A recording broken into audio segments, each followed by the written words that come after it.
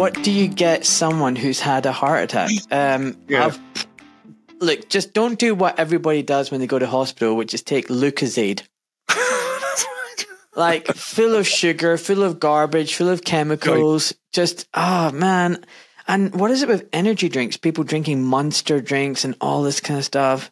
You know, recently I went out for dinner and, you know, I thought this guy was awake. He was sensible. He's totally with it. I respect him on many levels. But then he orders a fake meat burger. So he's eating a fake meat burger because he's vegan.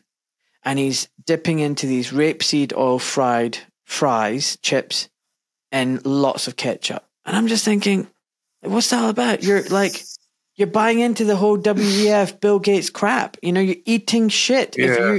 If you are vegan, you know what? Just eat proper vegetables. If you're a meat eater, eat proper meat. What the frack is a fake meat burger? People need to wake up. Most people who say they're awake are not awake, really. I don't know. They are awake light, but they're not really awake because they listen to you and they'll say, absolutely. But then they'll go and do what you just described. They'll order a kebab from some shitty chippy around the corner and they'll eat it at 10:30 at night. It is. It's like saying, oh, you know what? I totally buy into this whole COVID thing. It was ridiculous.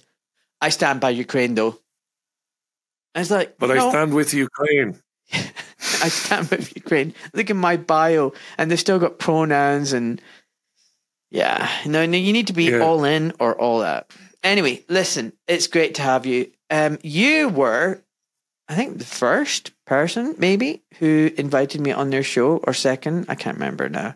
But it was really kind of you. You reached out to me. You just reached out to me and said, hey, Ahmed, I'd love to have a chat with you. And it was really nice. I loved talking to you. And at the time, remember I was saying, I'm going to be launching a podcast. God, it was a long time in the making. But here I am now. I've got 14, 15 episodes out already. It's only been out for 5 weeks, so it's going well. But I wanted you really well, yeah. Great. I wanted you here, and here you are, because you're a bit of a lone voice out there. There's some people out there like you, but not many. People like Sonia Pilton speaking out, and you, independent, free voice. Yeah. You're not part of the mainstream media. Yeah, I'm independent. No. Sonia, God love her, isn't a journalist. Never was, never will be. And Sonia's dislike of me goes back to a television gig that we tried to get off the ground in London in 2013, 2014. And she was a part of it very briefly until she was moved on, because she was somebody who doesn't play well with others. I had nothing to do with moving her on, but she was moved on. And I don't particularly care for Sonia. I didn't know you guys had history. Yeah. Well, we don't really. I haven't heard anything from the woman for a decade or more.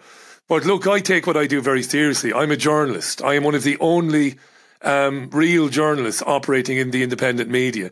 I take great pride in it, in being a qualified journalist and pursuing 100% of the time an ethical standard, an ethical approach to what it is that I do, not making claims that I cannot substantiate. And by the way, it isn't my job to make any claims whatsoever. It is my job to do what I do, which is invite people like you on the programme who've got a point of view about medical issues or otherwise, and to say, okay, I'm interested, but...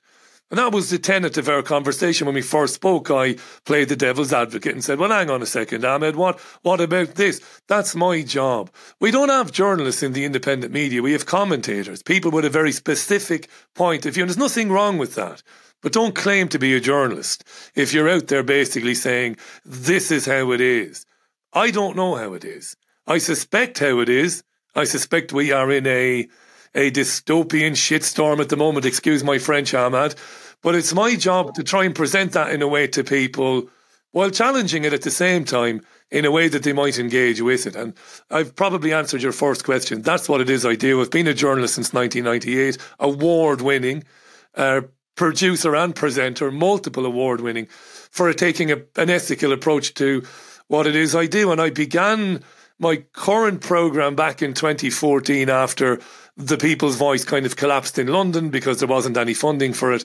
And I decided I'm just going to continue to do what I like doing, which is when the Beeb or Channel 4 or Sky News or CNN says, we shouldn't hear from this person.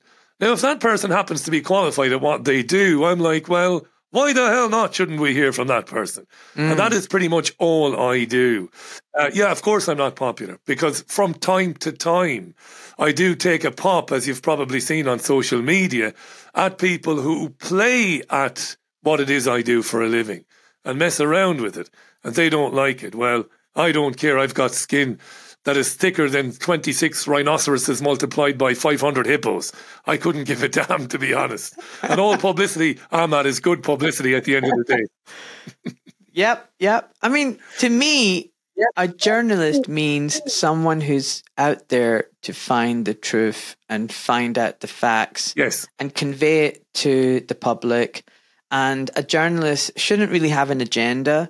A journalist's main agenda is to find the truth, to expose the truth, and, reveal it if it's been hidden, But I would say, a lot of journalists nowadays aren't journalists. They're even like mainstream media. They're just parroting out lines, the narrative, it's just one point of view. And all they do is they kind of like fluff it up and dress it up in slightly different costumes, but it's still the same message.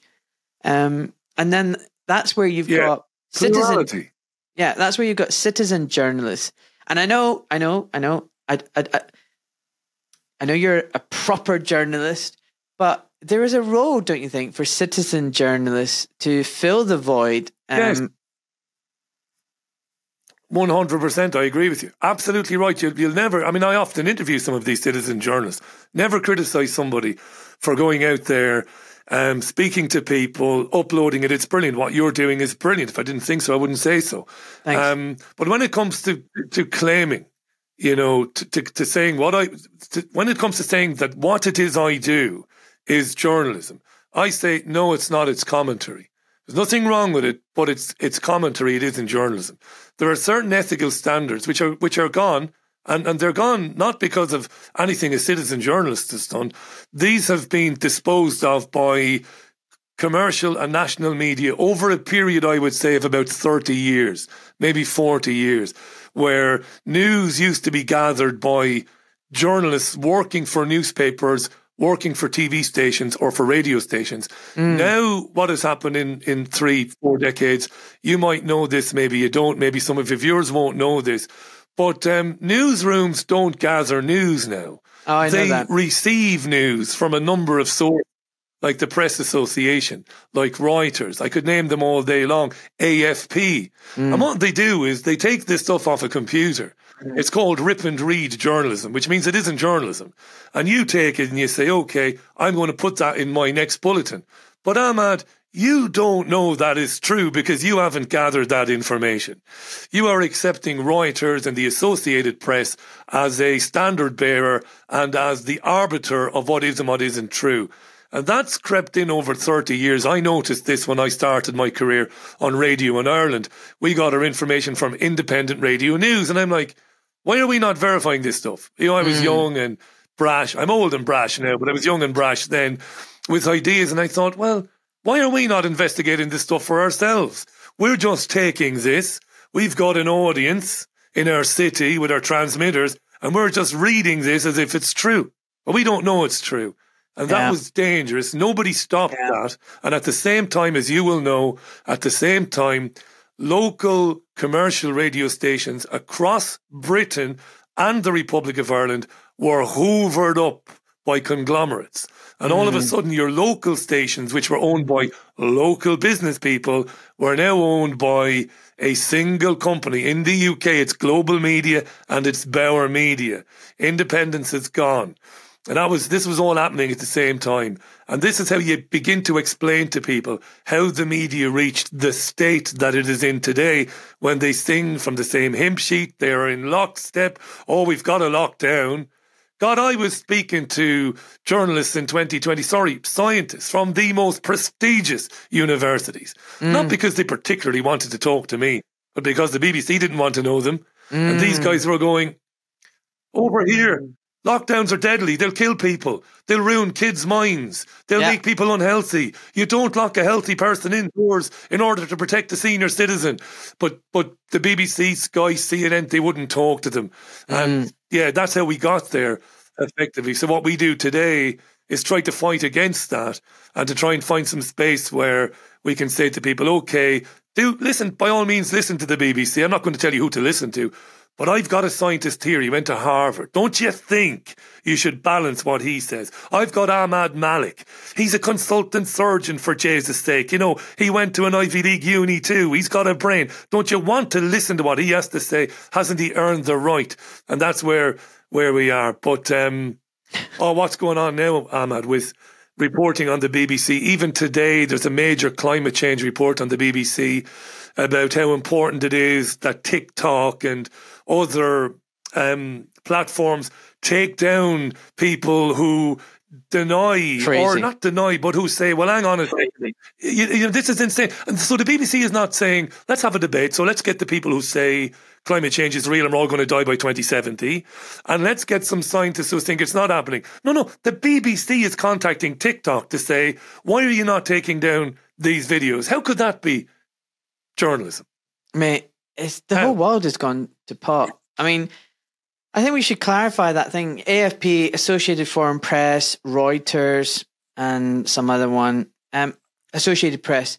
You're absolutely right. These humongous organizations that basically do collect the news. So in my head, I grew up in the 80s. I used to watch black and white movies. You saw the journalists that they'd have their hats, their pen behind their ear, their notepad. They'd be asking questions. They'd have the cameras, the light bulbs going off, making notes, shouting questions, taking records, and trying to get to the truth. We don't have that anymore. All these media outlets, all these newspapers, they just sit behind a desk. They don't go and interview anybody. They don't go to the country. They're writing from a desk about things halfway around the world without actually checking the facts, probably putting it in Chat GPT and having that write the article for them.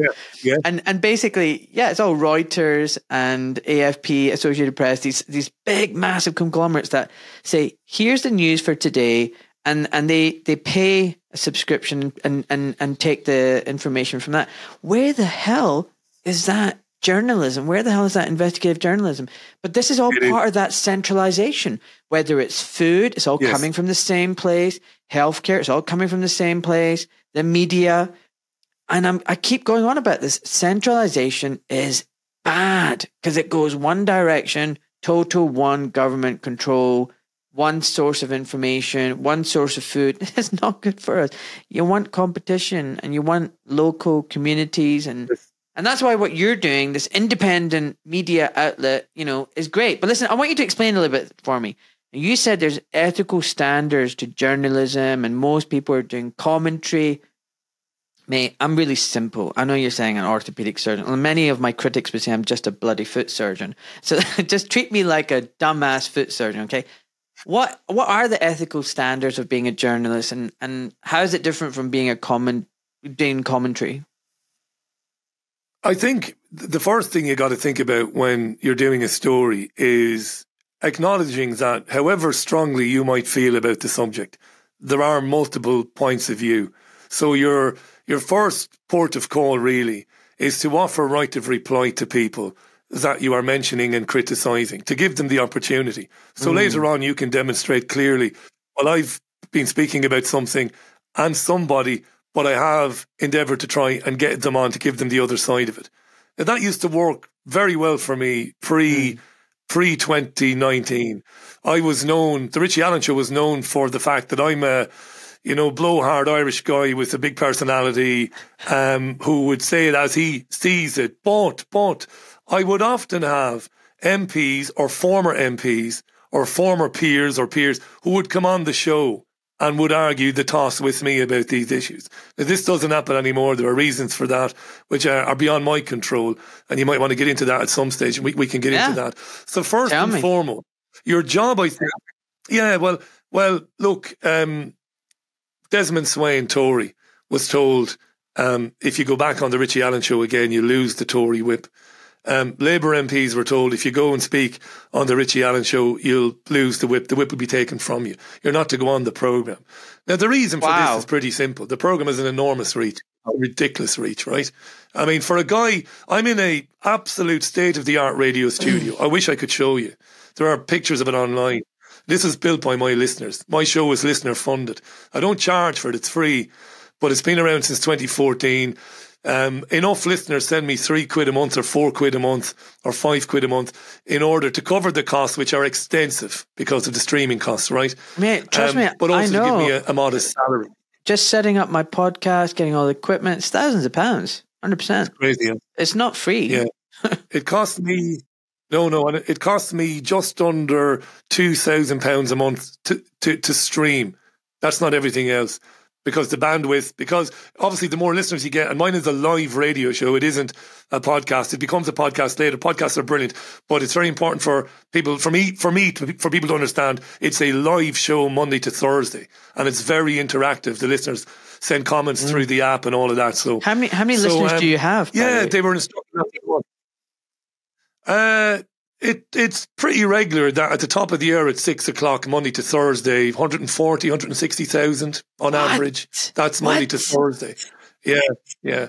And the podcast is downloaded several million times a month, and it's always in the top 100 in the charts in the Apple News podcast, always. Wow. And in Ireland, it's always in the top 40.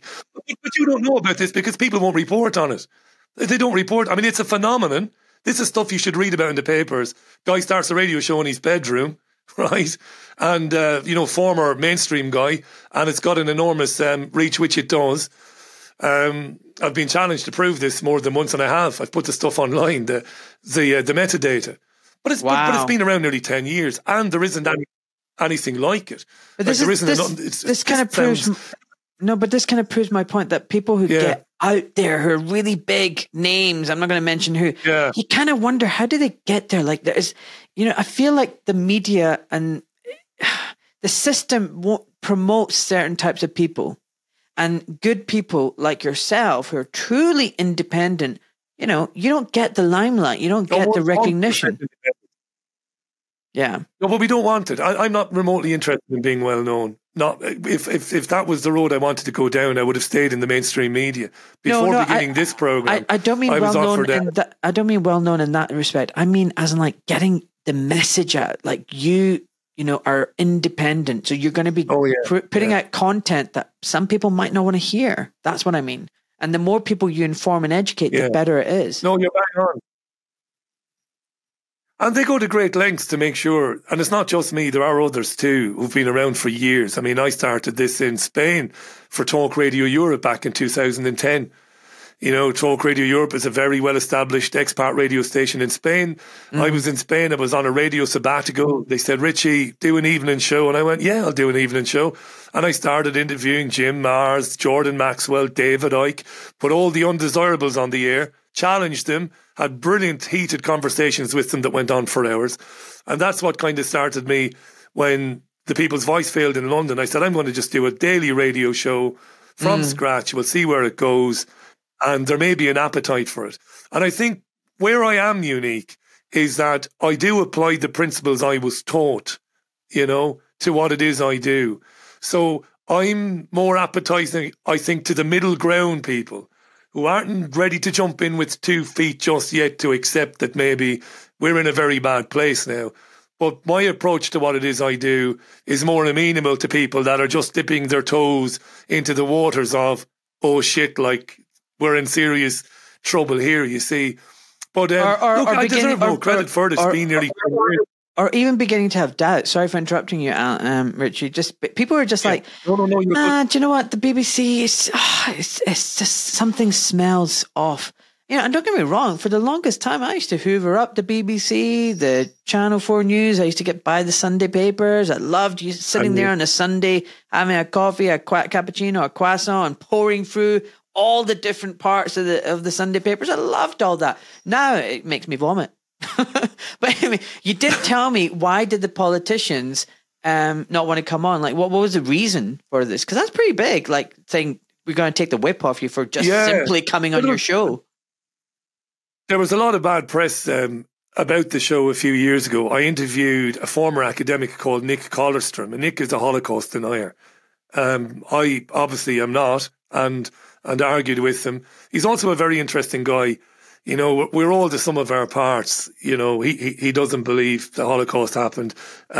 I know it did. I visited Dachau and I visited Sobibor and some of these horrible places. And you know, I'm a history graduate. So we spoke anyway. He wasn't the only. I think in 10 years there's been two that have come on. Anywho, the boards of deputies of British Jews who are at the moment all over Jeremy Corbyn like a rash. And this Jeremy Corbyn film that's out at the moment about why he was allegedly scuppered in his election bid. Yeah, people again, not necessarily because I interviewed a Holocaust denier, I would argue, but because the show is big and it's established, and it's a case of don't go on there. So how do we prevent people going on there? Well, find an excuse. Well, here's a ready-made excuse. He interviewed a Holocaust denier, which I think, you know, far more successful people than me have done. Oprah Winfrey made a point of interviewing these people when she started out. Montel Williams, Geraldo, all these people. And of course I disagreed with them vehemently.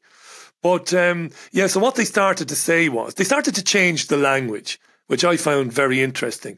And all of a sudden in the national press it was, Richie Allen platforms anti-Semites. Now, that is disgusting bollocks. I don't platform anybody. I interview people. I don't platform them. That's a do you see how clever that language is? That's exactly what they do. They play with language. They twist it. They contort it. And sorry, my cat's coming into the... She loves me. Lovely. I thought it was a dog behind you. They contort the truth. And they use funny words and technical jargon and word soup, spaghetti language, and making themselves look all clever and trying to defame you or make you look bad. And it's bullshit. That's all I can say.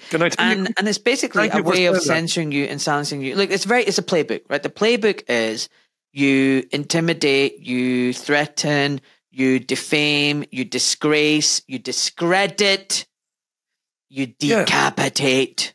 You deregister, you delicense. You see how it works? Yes. They just want to shut you up. Do I see how it works? They've been doing it to me for years. The cat's knocked something off. The cat did knock something off. Did you not hear what I was saying? Yeah, I heard everything you said, yeah. Were you hearing me? I'll give you an example. I can hear you loud and clear, yeah. I'll give you an example of how this works in a funny way. Interviewed a doctor called Roger Hodkinson. Yes. Came on, was interesting, had some interesting things to say. Thanks, Richie, I really enjoyed it. He said, you asked some interesting questions and you played the devil's advocate well, which I do. Lovely. So he was happy. 2 days later, he got back to me. Why didn't you tell me that you platformed Holocaust deniers? I'm getting an enormous amount of stick. I'll never come on with you again. This is how it works. What? This is how it works. So I said, well... I said, Roger, I thought you were made of stronger stuff than that, like, you know. Absolutely. Oh, wait till I tell you this quick story. Wait till I tell you this quick story. Right, tell me. So 3 years ago, Channel 4 producer says, Richie, we'd love you to be in this documentary about anti-Semitism. I said, marvellous, because the UK doesn't have anti-Semitism. The UK is one of the most open and tolerant countries in the world. But if you'd like me to talk, I said, I know exactly why you want me to talk about it. So they said, David Baddiel is presenting it. Do you know who David Baddiel is? And I said, I'm a football fan. Yeah, of course I remember David Baddiel and that fantasy football show. So they said, he's coming to Salford to interview you. Are you good for it? I wasn't born yesterday, Ahmad, right? I've been a journalist since 1998. So I said, of course I'm good for it, except I have a condition. They said, what's the condition? I said, my friend Hayden Hewitt, who's incredibly well known, he's a film director and he was the man behind liveleak.com. Hayden will come along and film the interview while it's happening so that you don't stitch me up in the post. Right. And she said, I'll get back to David and we'll come back. And so they came back and said, Richie, we really want to interview you, but we cannot have your cameraman filming it from a distance, even if he's not in shot. And I said, why? What's the problem? I will sign a waiver. I will sign a legal document committing myself to not publishing my interview anywhere yes. until Yours has gone out. Oh, I'll go back to David. So she went back to David and then came back to me 2 days later and says, forget about it. We don't want to do the interview. And I said to the lady, and I don't swear, I swear sometimes on the radio, but I generally don't swear at people. And I said, you're an effing disgrace, aren't you, you lot? I said, Richie Allen, yeah, we'll go up to Salford, we'll stitch him up, we'll make him look like some sort of rabid anti-Semite, even though we know that he isn't. We know that his accountants are Jewish. We know that his best friend is Jewish. We know that a lot of his listeners are in fact Jewish, which they are. But we'll come, my accountants and my best friend are Jewish as it happens, but we will try and stitch you up in the post. This is how wretched the media is, Ahmad, in 2023. I'm not surprised. It's all about that. And the thing is, freedom of speech is freedom of speech. Do you know, if someone wants to talk about Holocaust denial, let them make a fucking fool of themselves. Let them, you argue with them. You show them how it's nonsense what they're saying, but just give them the air, give them the platform or whatever, challenge them, push them. Freedom of speech is tolerating other people to talk even though you don't agree with what they're saying. Freedom of speech is not you say what you want them to say and if they don't, you shut them up. That's not freedom of speech. And all you do is actually you then create an environment. It's like a pustule, okay? It's like pus where it festers and boils. People go, oh, see, they're stopping us talking about this. There must be truth in that. And then it grows. And then instead of making this nonsense idea just disappear, you actually fuel it. You actually create the problem that you're supposedly trying to avoid. So that's right. I think the whole anti-Semitism is bullshit. I think there's nothing more anti-Semitic than using anti-Semitism as a weapon to silence people. That's a disgrace, on those people who suffered during the Second World War. What the frack? And I've got friends who are Jewish. I've got friends, who are Muslim and atheist and Christian. I just love all of humanity now. I'm over religion. I believe in God and humanity. That's it. And I feel for everybody who's suffering anywhere, whether it be Palestinians. I even think the Israelis are suffering. Do you think they've got a good life? Constantly, having to be stressed out and being told that they're hated by everyone and they need to have an army. And it's horrible for everyone. Everyone is suffering. But anyway, I think anti-Semitism is a tool now, just like, you might be called homophobic. Just like recently I've been called transphobic. I posted an image of Dylan Mulvaney and said, is this person a woman? And I got so much hate for that. And not just that, I got these... That's a very simple question. I got complaints. That's a very simple question. The answer is no. Yeah, and I got some complaints. And do you know, one of the medical directors from one of the hospitals that I work in 3 hospitals, 3 different hospitals. One of the medical directors, so I'm not naming the hospital, I'm not disgracing anyone or bringing anyone into disrepute.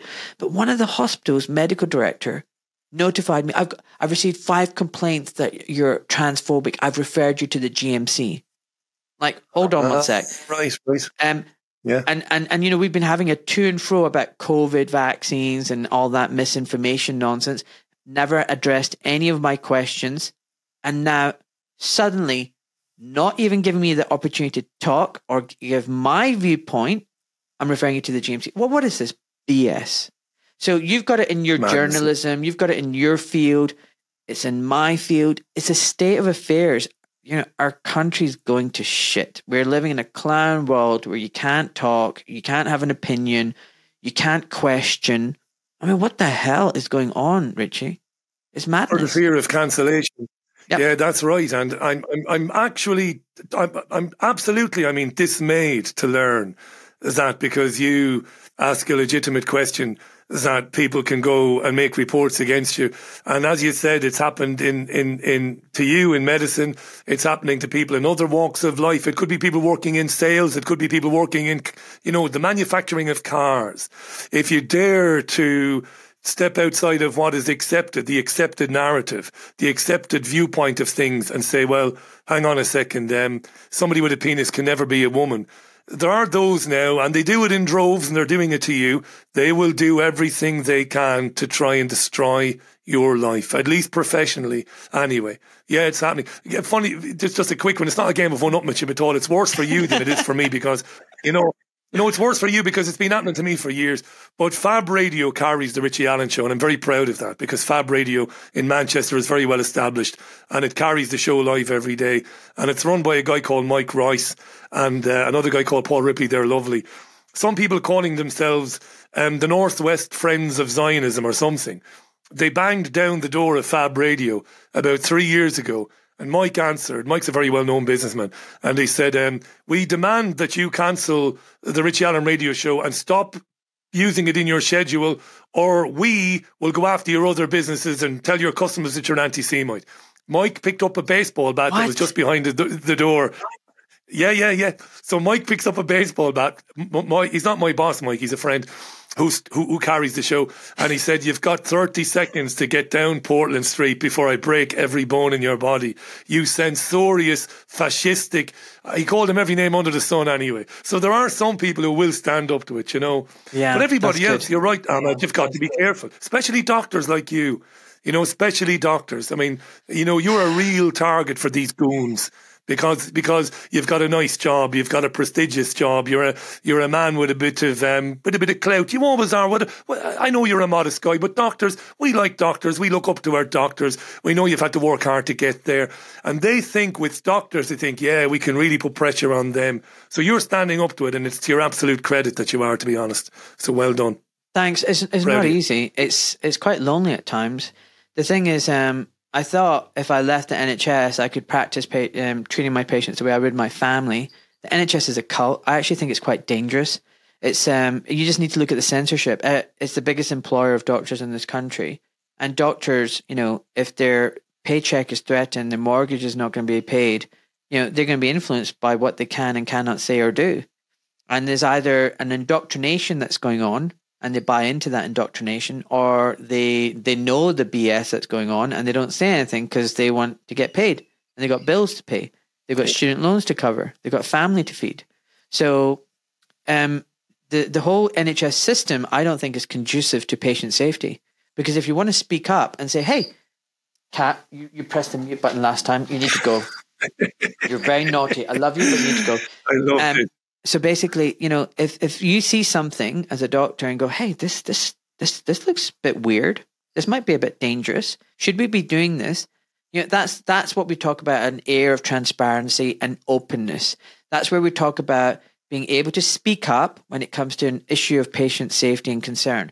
That's all great. And we have mandatory training and we talk about this. We have modules we have to go through, and we talk about this, and there's GMC guidelines, and it talks about this, and patient safety and open environment and non-discrimination and creating a culture that's safe for the patient, blah, blah, blah. All these lovely words and texts and jargons. It's all fucking bullshit. It all gets thrown out the window, because if the government's saying one thing and you happen to go, I don't know if I agree with this, the whole weight of the machinery comes down on you.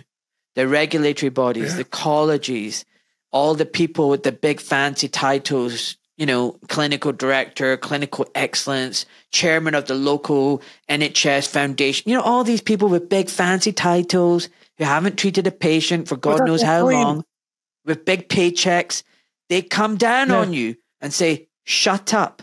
You're called up for an investigation. You're called up for a meeting.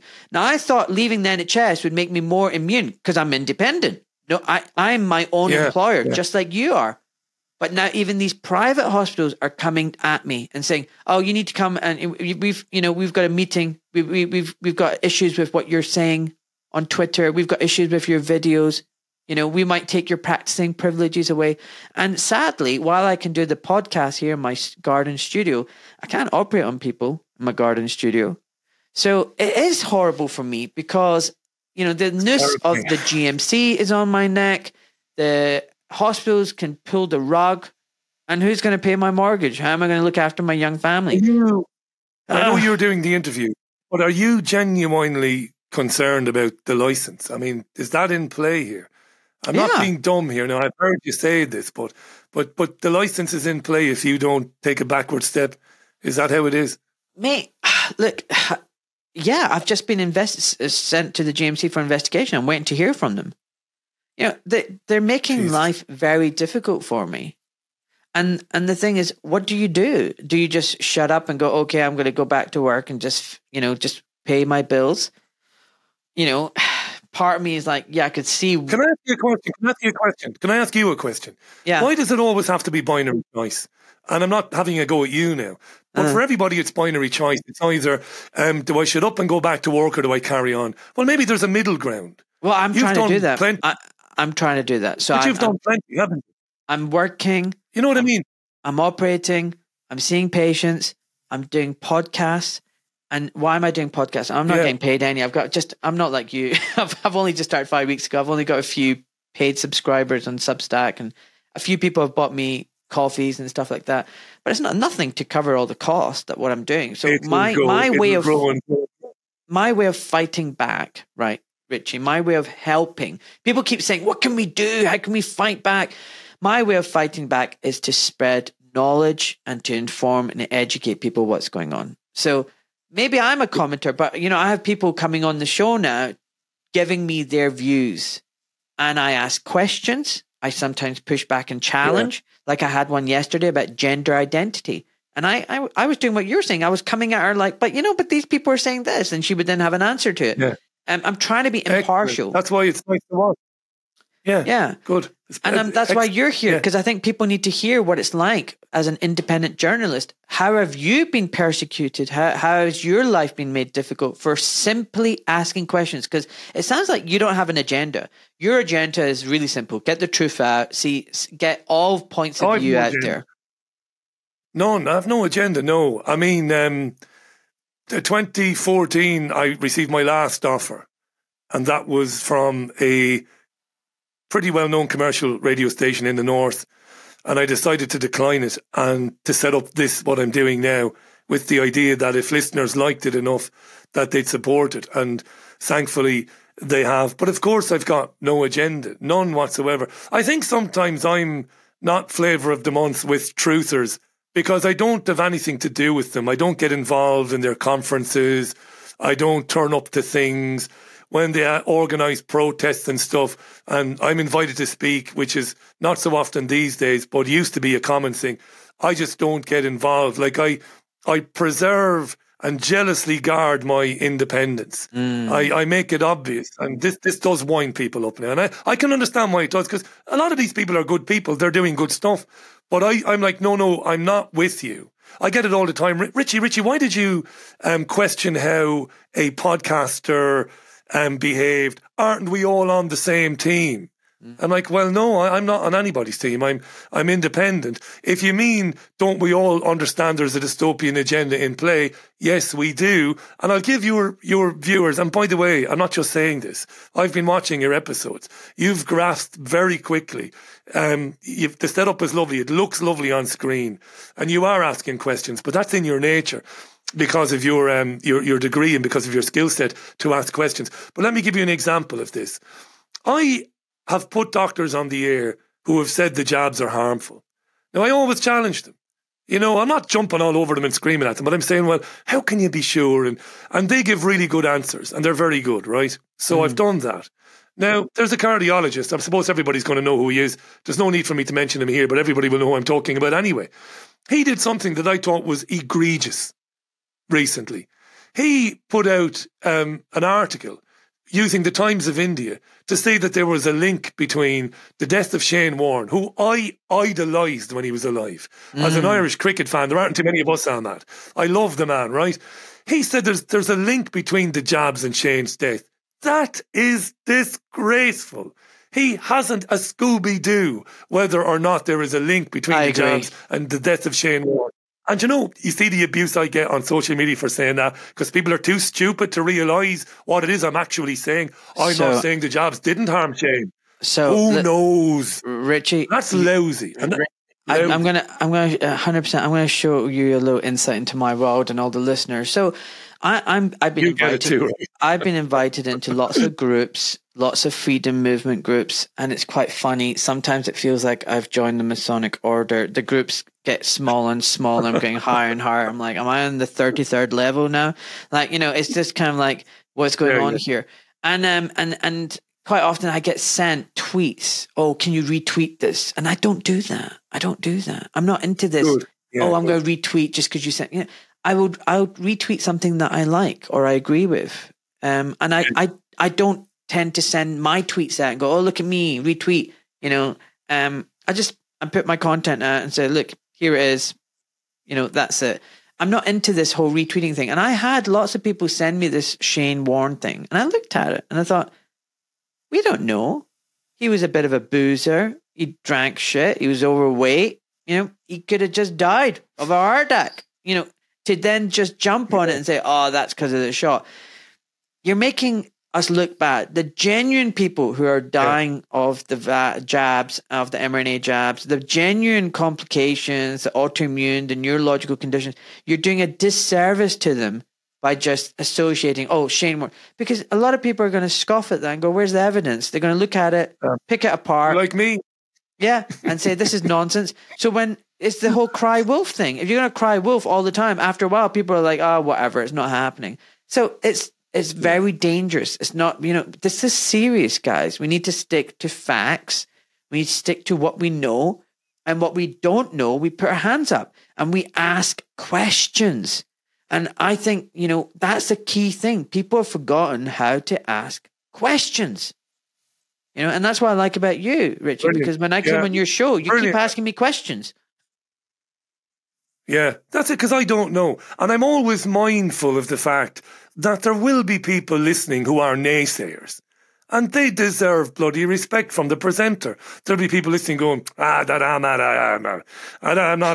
that. I'm not sure about that now. So I'll say to you, Ahmad, there will be people listening. It's as simple as that, right? And they'll say, come on, you know, where's the proof? And you come back and say, right, whatever anybody thinks about him, I worked with him years ago and I've always been very fond of him. And he was a journalist for years for the Leicester Mercury, and then he was a journalist for the BBC for many years, David Icke. David used to say to me in 2011, when I used to be interviewing him on the radio in Spain, and I used to go for him, Ahmad. What, the Queen is a lizard? I used to go for him, right? Proper go for him. And afterwards I would say, I hope I wasn't too heavy there. And the gentleman, and always the gentleman, he used to say, Richie, the truth will stand up to any scrutiny. It doesn't matter how vociferous that scrutiny is. So he said, you come at me as hard as you want, just don't do the Piers Morgan thing of constantly interrupting me. Once you've given me a bit of shit, shut up and let me answer. And that's what I've always done. Give somebody a bit of stick and say, give over. But then sit back and say, let the gentleman speak. That makes for a good interview. Now you see people like Piers Morgan asking Dr. Ahmad Malik a question. You've got three words into it. Well, thank you, Piers. And he's back in again. You're this and you're this. Shut up. Ask a tough question and then sit back and listen. That's how it should be. But yeah. Well, I think people like Piers Morgan and the way that you're going to be stitched up, I think it's literally hijacking interviews. It's hijacking. It's all about, look at me, look at the drama, look how controversial it was. It's not real. Yeah, right. The agenda isn't, I want to hear from Richie. The agenda is, how can I make him look stupid? How can I make it be controversial? How can I make it go viral? Absolutely right. Look, you came on last week, a couple of weeks ago. There was another doctor on the same show, and afterwards, my missus is a very fierce critic of radio. She's a very, very intelligent woman. My missus knows radio inside out. Always and marry she said up. to me, "Always marry up." Always marry up.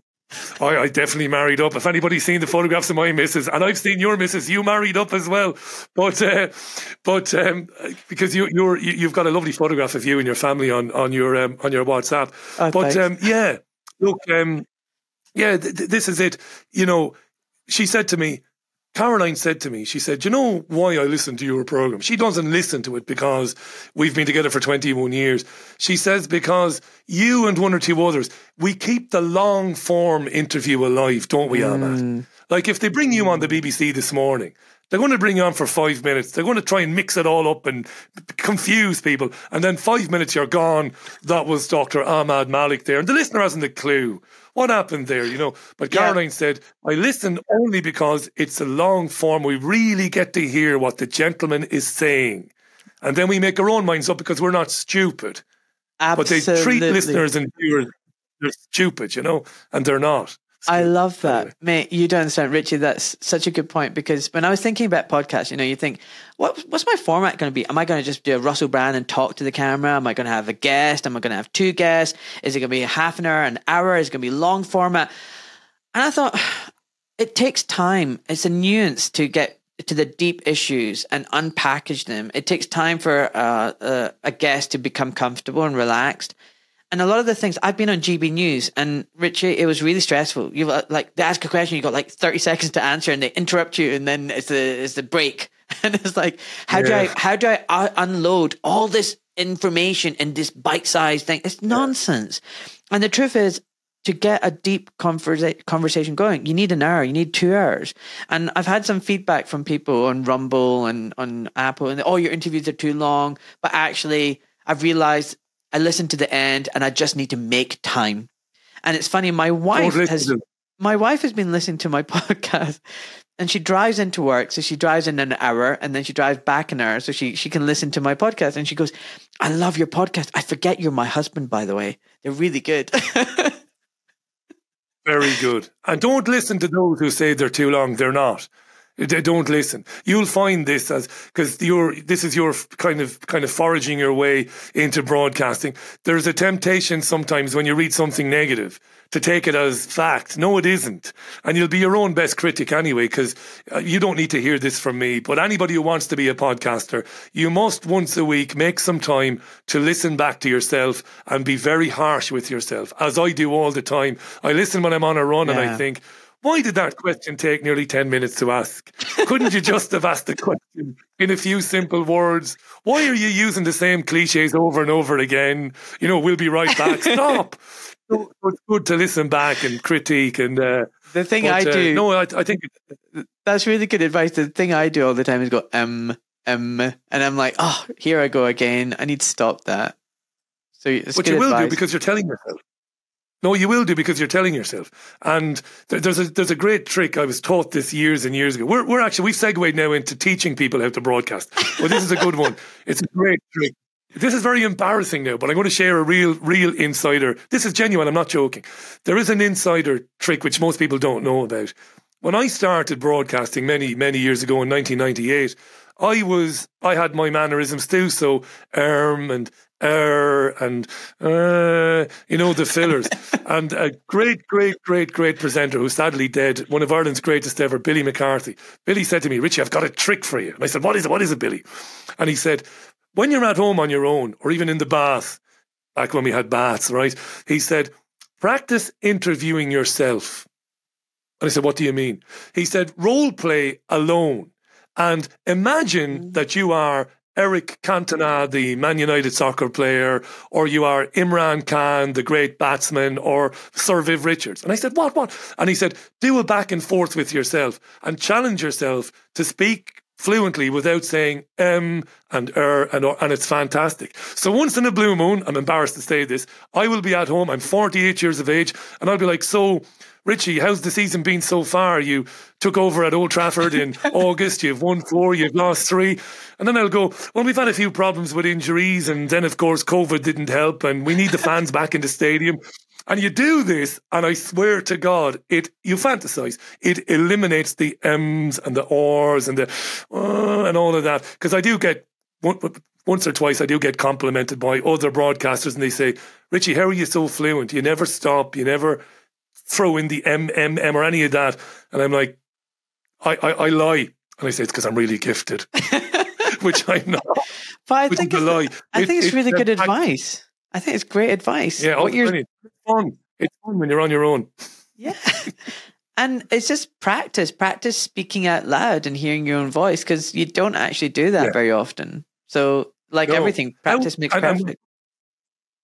Makes perfect. And when you hear yourself in a pair of cans for the first time, it's disconcerting and it's unusual and weird, but you got to get used to it. But we've got to run a clinic for would-be broadcasters. We're going to clean up this business. I mean, you. Definitely. I'm all for feedback, and I don't want it to sound like I'm some narcissist, and I don't care what other people say, but I am myself, and I've now reached an age where I'm comfortable with my own body and who I am, and I've realized I can't please everyone. I'm not going to make everyone happy, Richie, and it's not a problem anymore. I don't care if you don't like me. You don't need to tune in. You don't need to listen.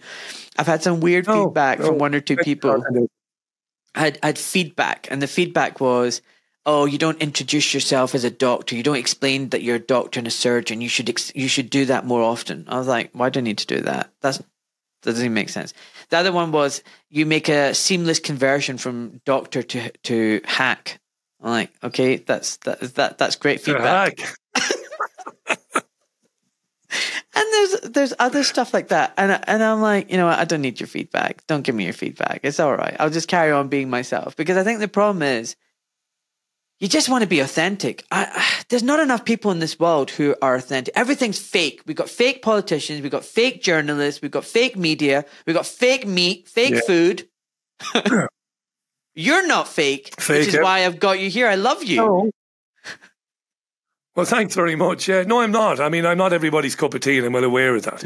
And there are people who don't like the show, but often you find that the people who don't like it are the ones who listen the most. I get a lot of, while I'm on air, wait till I tell you, because there is an app for the show, and somebody, because the show has its own app, it's Apple app and Google app, they can send a message and hit send, and it instantly arrives on my screen here. And some of the stuff it's so hilariously abusive, and I'm like, but you're listening though.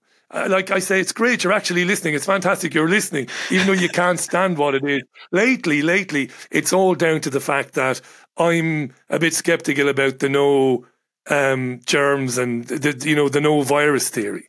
And when I say skeptical, I don't come down on any one side, because guess what? I'm not a doctor. I have no training. I haven't a clue. But I've put people on who've said to me, Andrew Kaufman, for example, a couple of years ago, "I don't believe viruses exist." I'm like, "Oh, right. And I said, "Well, hang on a second. This doctor says this. He disagrees with you, blah, blah, blah."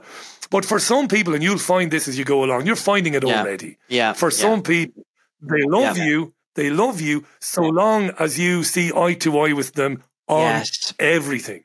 99% is not good enough, Ahmad.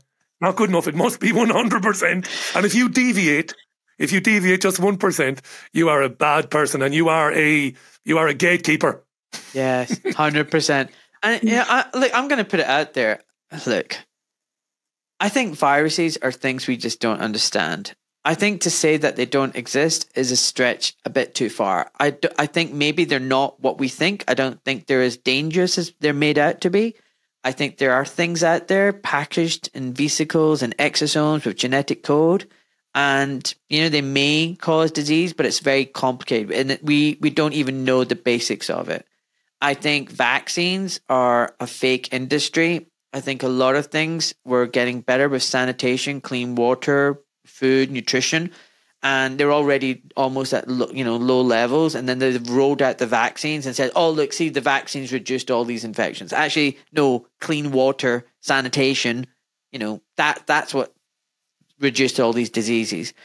And so, I'm very skeptical about the vaccine industry, but to say outright vaccines don't exist, I don't know. I honestly don't know. I don't think so. I think there are things like vaccines. I'm not 100% sure, and I'm going to keep an open mind.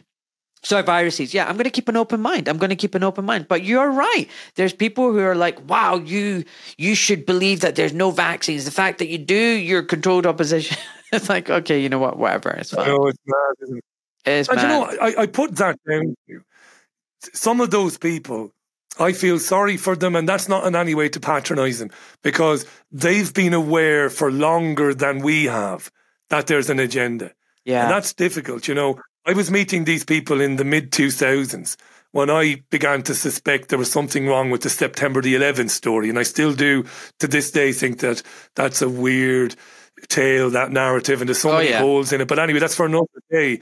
But I met people who had been on that road since the 90s. They knew that there was an encroaching tyranny.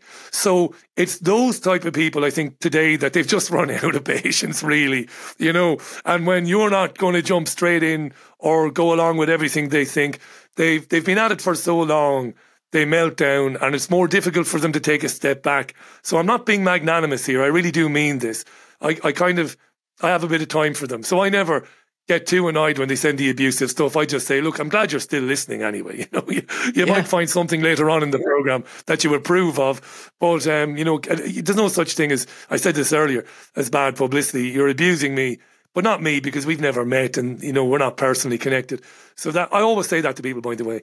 When you get abuse online, just remember, the only opinions that matter are, in your case, I'm guessing, Ahmad, the opinions of your wife, your family and your close friends. Everybody else, who gives a damn what they say, doesn't make a bit of difference, because you don't have to justify yourself to anybody except your family and your closest friends. And I tell this to young podcasters who really get upset when they get abused. I'm like, who?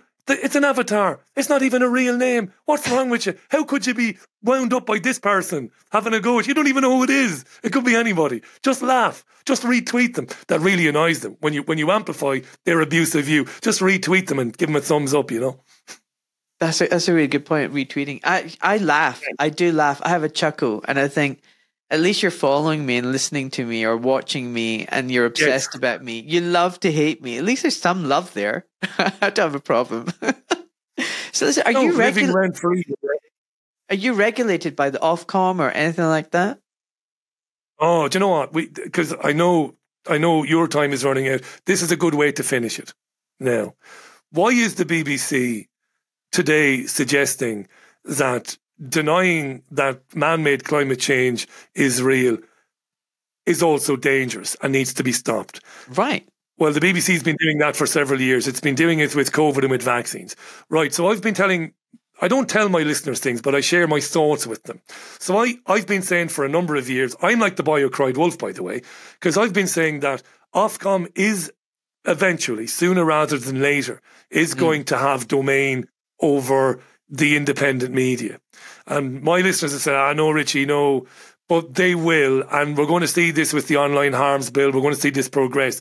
So when you hear people come out with statements in Westminster that we must prevent people from consuming harmful information. Well, what's harmful information?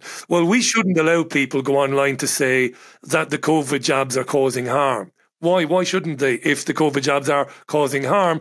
And the censor says, well, the jabs are mostly very good. And if somebody hears Dr. Ahmad Malik, for example, or if somebody hears another, they might not have their jab. And then they might get sick. And that is the harm. So this stuff is all gathering pace now. We must prevent somebody from expressing their considered opinion online, lest it harms somebody else. How could opinions possibly harm people? So quick answer is yes. I reckon it won't be too long before Ofcom tells, particularly somebody like me, who's linear, who's on there live every Monday to Thursday and Sunday mornings with the music show. Yeah, they're eventually going to say, you cannot do what you do without a license from us. And that will be the beginning of the end of me, because of course I will say, I won't have a choice. I will say, okay, then I'll have a license.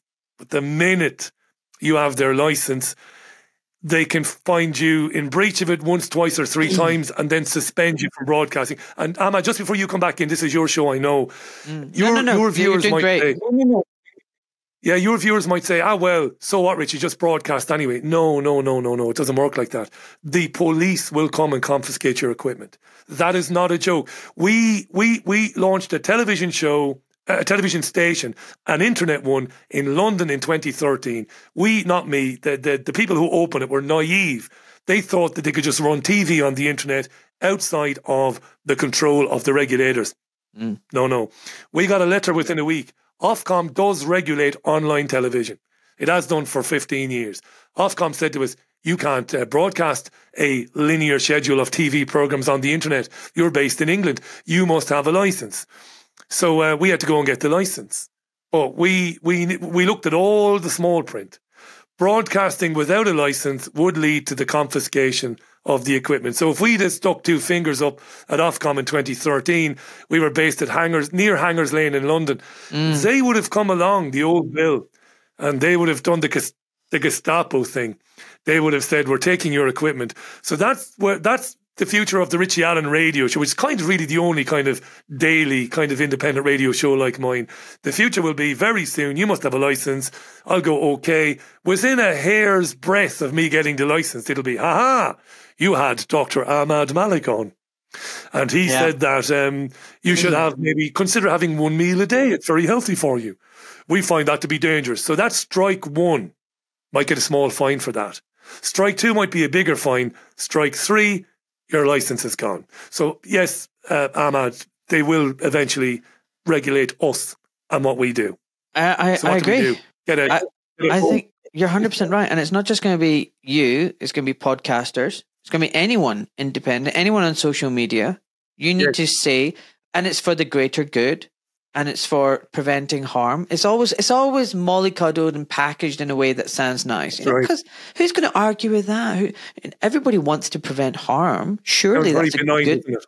It's very benign. It's always a nice thing. And what's the upside down cloud world? What's the Orwellian world? They're the ones causing the fucking harm. And the people speaking out against it and saying, this is bullshit.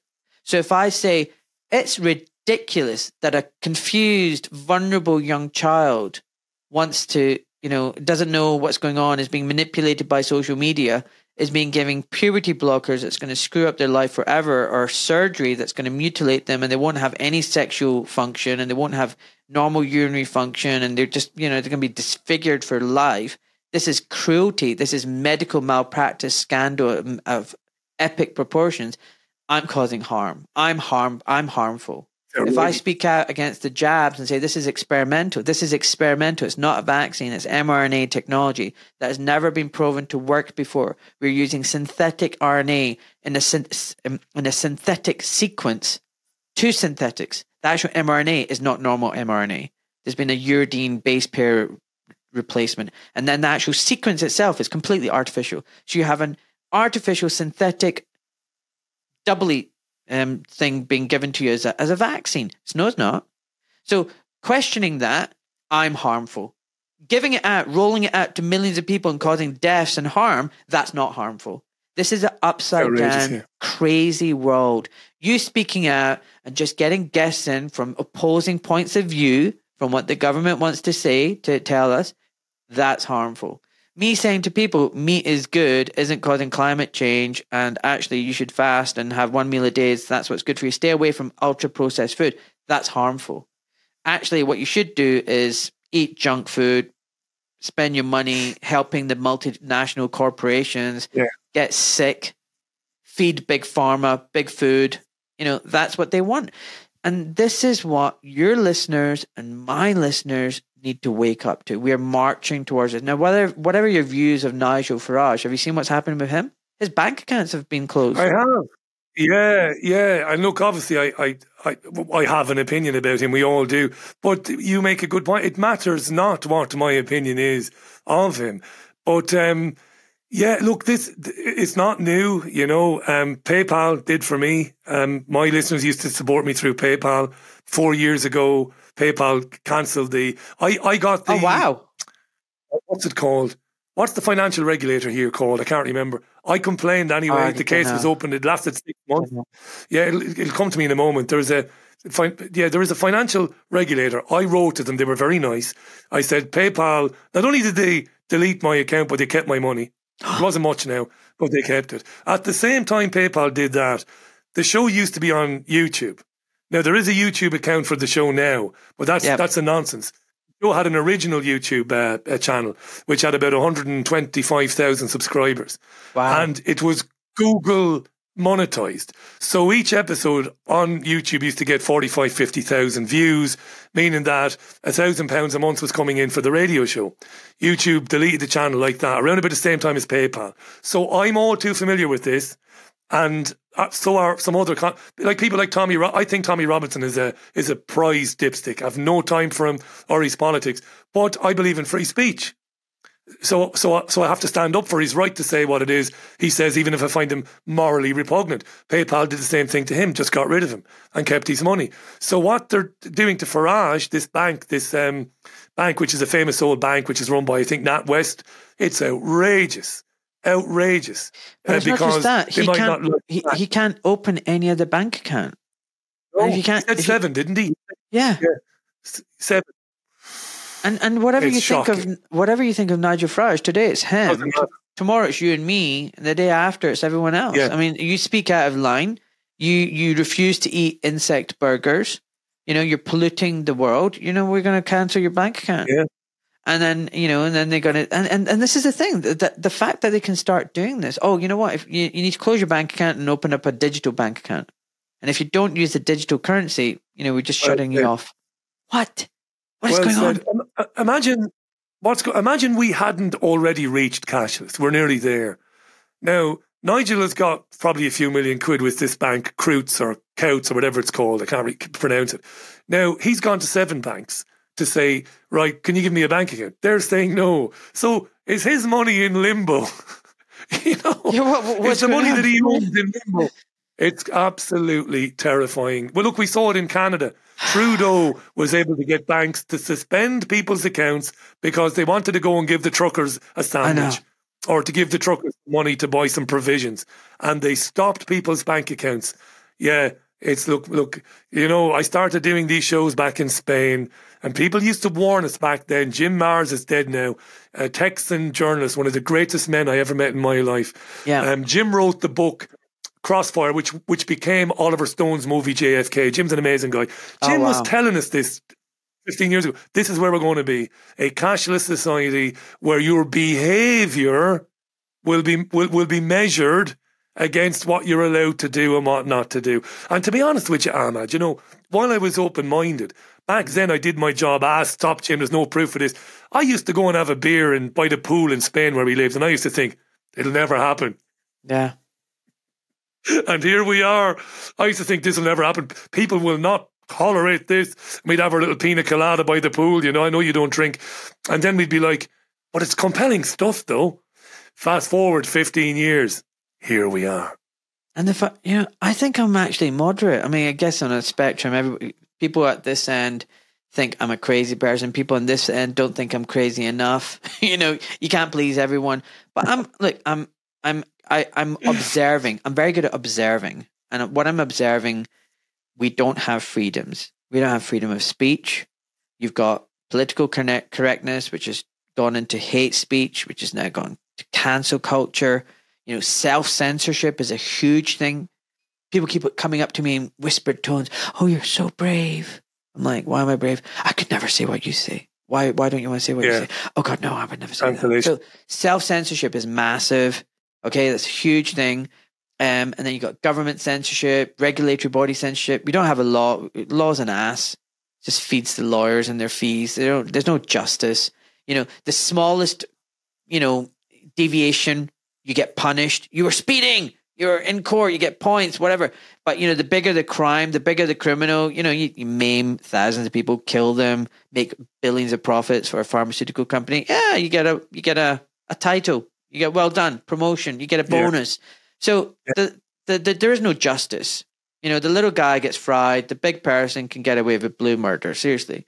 And the police, what are they doing? They're locking people up for going for a walk in the park and having a coffee. Drones are out, to lockdown. I mean, what the frack is that all about?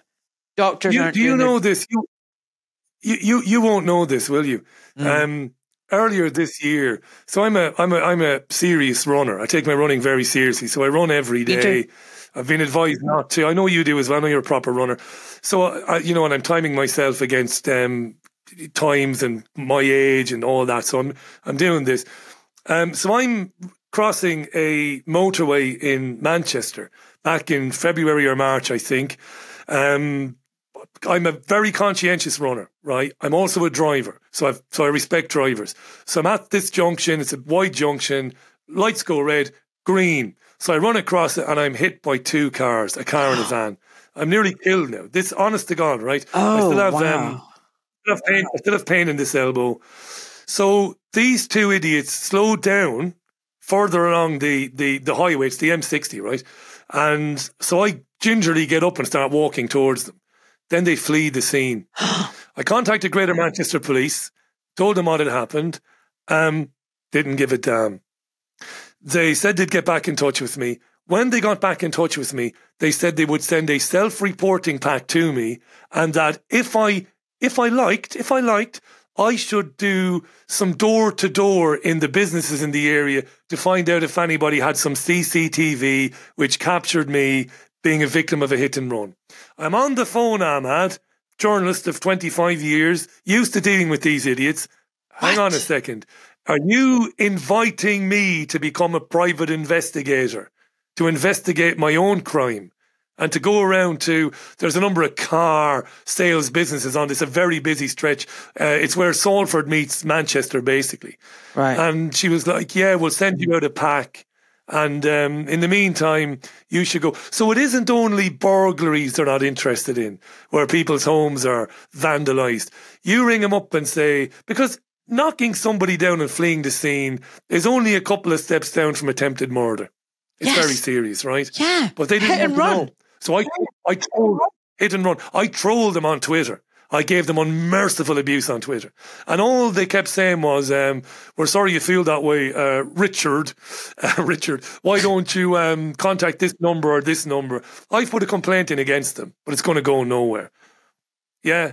That's lying on the ground on a motorway. Man, you that's ring them shocking. up and you say, these people have hit me. And they're like, well, we've got better things to do. Somebody misgendered somebody over impressed which. Yes, exactly. Mate, it's shocking, but I'm not surprised. You know, they're busy supervising some drag show at some kids' kindergarten reading thing, making sure that's going ahead safe. They don't give a damn that you're dying on a motorway and being hit and run. No, why would they be interested in that? I mean, this is what I mean. The law's an ass. Everything. Like, if you're just got your eyes open and you're not a zombie, you can see the world is going to shit. But the problem is most people are intoxicated.